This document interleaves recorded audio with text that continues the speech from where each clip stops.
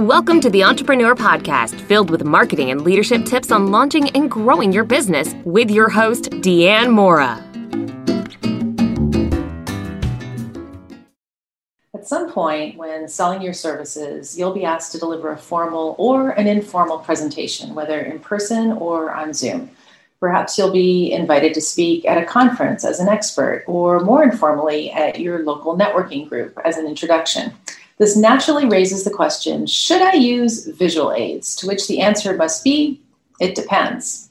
It depends on your dynamism as a speaker, on the complexity of the topic, on the setting in which you'll deliver your talk, whether visual aids will save you words. In other words, can you show people something rather than describing it to them? If the impact of visual aids will be greater than the spoken word, and on the importance of relationship building during the talk. Probably, and somewhat unfortunately, the most popular form of visual aid is the PowerPoint presentation. During my years in corporate America, I can't count the number of slides I endured, saw. In fact, I feel most grateful to be able to speak to you today and to not have completely succumbed to death by PowerPoint. And I see this as a consultant, so it was a close call. We consultants really love our PowerPoints. I was once involved in a PowerPoint presentation in Argentina that lasted an entire day. And sadly, I was one of the presenters, and I still feel bad about what we did to that poor client. So writing from the perspective of best practices, being on both sides of successful and unsuccessful presentations for more than 3 decades, here are some of the traps of using PowerPoint. First, thinking in PowerPoint. When you know you have to give a talk, if the first thing you do is open PowerPoint, then you're starting off all wrong. You'll end up with way too many slides, and they'll probably look way too busy. Second, writing complete sentences on slides. A good slide should follow the 3-second rule of advertising. The audience needs to understand its meaning in 3 seconds. It's a visual aid, and it's not the presentation itself. So if your audience is reading the slide, then they're not listening to you. Humans can't multitask as much as we like to think we can. And then third, poor design. Now, boring images, too many or inappropriate fonts, please don't use Comic Sans in a business presentation. Lack of visual alignment and too little white space are just some of the mistakes made by presenters. They're distracting to the audience, and they really undermine your message. Fourth, talking to your slides. Now, this is a little less of an issue when you're on Zoom, but is still one of my favorite blunders that I'm sure you've seen it too. So rather than using slides as a visual aid and rehearsing their talk, the presenter instead puts all of their information up on the slide and either reads it to you word for word or uses it as a form of cliff notes to remember what they were going to say. So what happens is they turn to look at the slides rather than the audience. And as soon as they look away, the audience follows their gaze and they look at the slides too, reading along and getting very frustrated if you're not speaking as quickly as they're reading. Fifth, putting entire lists on the same slide. If you intend to list 5 reasons for something, for example, and you put all 5 reasons on the slide without transitions, then by the time you're explaining number 1, your audience has already read through to number 5 and they're bored. And then 6th, and again, this is less of an issue on Zoom, more when you're in person, but it's dark when you're presenting PowerPoint. I was once involved in a PowerPoint presentation that stretched the entire morning and over lunch. And as we dimmed the lights in the afternoon so that everyone could see the presentation, one of the members of the audience actually fell asleep. I'm talking, you could hear him snoring, fell asleep. It was really embarrassing. So the trouble with using slides is that you need to at least dim the room a little bit, and then that reduces your ability to maintain eye contact with your audience. So people may be also likely, when it gets a little darker, to be sneaking a peek at their smartphones under the conference room table and otherwise not giving you their full attention. Have you ever seen a US president using PowerPoint during his inaugural presentation?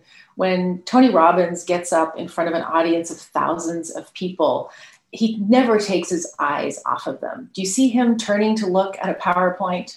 Now, I'm not saying that you should never use PowerPoint. If your message is complex and requires a diagram, then by all means use slides. If you want to evoke an emotion, and you should, use an image because that can actually help you to portray the message that you're trying to get across. If you're speaking to a large room where eye contact with everyone is impossible and you'd like to use visual aids, then use slides, but do consider these best practices when constructing your slides. The first one is construct a storyboard outside of PowerPoint. And this is the secret to some of the greatest presenters. It allows you to really refine your flow before you ever invest energy in building a slide. So here's how you do it. Start with the main idea of your presentation and a stack of sticky notes. What's the one thing that you want your audience to remember if they recall nothing else? Tell them that one thing right up front, and that's your first sticky note. Remember to use you-related words in order to show the audience that you're speaking directly to them. And then break your main idea into sub-ideas that will form the flow of your presentation. Write one sub-idea per sticky note and then put them up on the wall in order. Now play around with the order until you're comfortable that it flows well. Eliminate any sub-ideas that aren't critical to the main idea. And this would be a great time to engage a colleague to go through the flow with you and to really test out your message. Then using different colored sticky notes, write down what you'll use to reinforce each sub-idea. Maybe you'll share a chart or a graph or an image, or maybe just you'll tell a story about that particular idea. Put those different colored sticky notes on the wall underneath each of the sub-ideas that are part of your flow. And then remember your conclusion and reinforce your main idea again. So this will be your last sticky note. Now you have your outline for presentation, and now you may open PowerPoint. But before you do, there's some other cool tools that you might want to look into, like Prezi and Powtoon and SlideRocket and eMaze, that they're all worth considering. Whatever tool you select, create your individual slides according to your storyboard. Now consider using full bleed images as a way to evoke emotions. It's far more powerful for a slide to contain a single image, and full bleed goes all the way out to the edges without any white space. So if you use a single image without words, this is much more powerful than using a smaller image with a header and a footer and a word box. You may even wish to use multiple full bleed images in order to support a sub-idea. Some of the best TED Talks have no words on their slides at all. Some of them have no slides. And also remember that the human brain needs to see or hear something as a fresh and interesting idea in order to get attention for higher level processing. And that's why you're trying to use your imagery to evoke an emotion with your audience. So don't just use the same old images that everyone else does. Be creative. Think of unique images that could really create an emotional moment for your audience. You may even have some original images that you'd like to share that would work for your presentation.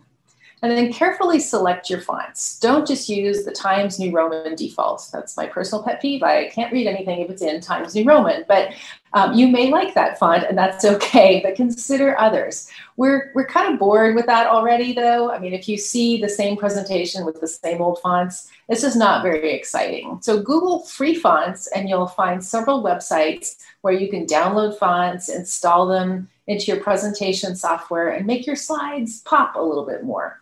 Choose a font that reflects the overall feeling of your presentation, whether it's fun, serious, modern, trendy, or traditional. Don't go crazy though, just use 2 fonts per presentation, one for the header and then one for the text. But do play around with different sizes of fonts. You can make a word larger in order to emphasize it in your presentation, for example, and design for the back of the room or the back of the Zoom. If whatever you're designing, you need to make sure that you have white space, that it's clear, it's easy to read, it's easy to follow. Someone can grasp that slide in just 3 seconds. And just as a heads up, if you try to copy paste a quote or you copy paste other text into a slide, likely it'll end up being pasted as whatever the font style and size that you pasted it from, or it'll go back to the default. So you'll need to go in and clean that up a little bit. And then design with an artistic eye. There's a presentation expert by the name of Akash Karia, who refers to several design rules that should be applied to your slides, including the rule of thirds. And the rule of thirds says that you take your slide and you divide it into 3 sections horizontally and 3 sections vertically. The points of intersection have been shown in studies as where the eye naturally gravitates toward. So if you put your most important points at those points of intersection, or the most important images at those points of intersection, then the audience is most likely to zoom in on those areas first. And then empty space. I know I've mentioned this earlier, but just like good advertising, our eyes need a rest to make sure that you have sufficient white space in your slides in order to make the presentation seem cleaner and easier to follow. Now, there's one more use for PowerPoint that will allow you to put more information packed into one slide, and that's the one-pager that you may use in a face-to-face or a one-to-one Zoom meeting. Now, I used to do this a lot when I was in corporate America and I was meeting with a senior executive, where the format of the meeting was more of a discussion, and I needed to guide the discussion. So I'd prepare a one-page slide that had a powerful graphic image with all of the areas that we were going to discuss. And I would print that page. So in this case, nowadays, I would send it as PDF, and I would use that to facilitate the meeting. So the executive could quickly give the page a scan and be comfortable that we were going to cover the topics that he or she had in mind, and then be able to relax and focus on the conversation that we were having. The executive would also have the one-pager to reference later on in terms of being able to check back on the key messages in the conversation in the event that at some point he or she was a little bit distracted during the meeting. Now, your final step in using visual aids is practice, practice, practice. Now, I like practicing out loud in front of a mirror. Even if you know your content, I find that saying it out loud is completely different. You'll need to be comfortable with the flow, practice your pacing, time yourself. Typically takes longer to describe your message than you might think it does. And also work out your intonation to make it more interesting so that you're not speaking in a monotone. Practice in front of the dog, your friends, your significant other, whatever it takes. Or turn off the radio and practice while you're driving around in the car. Just don't look at your slides while you're driving. Continue to refine your message and how you present.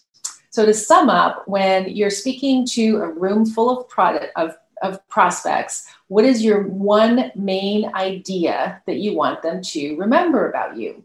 Map out your flow with sticky notes before you even open PowerPoint.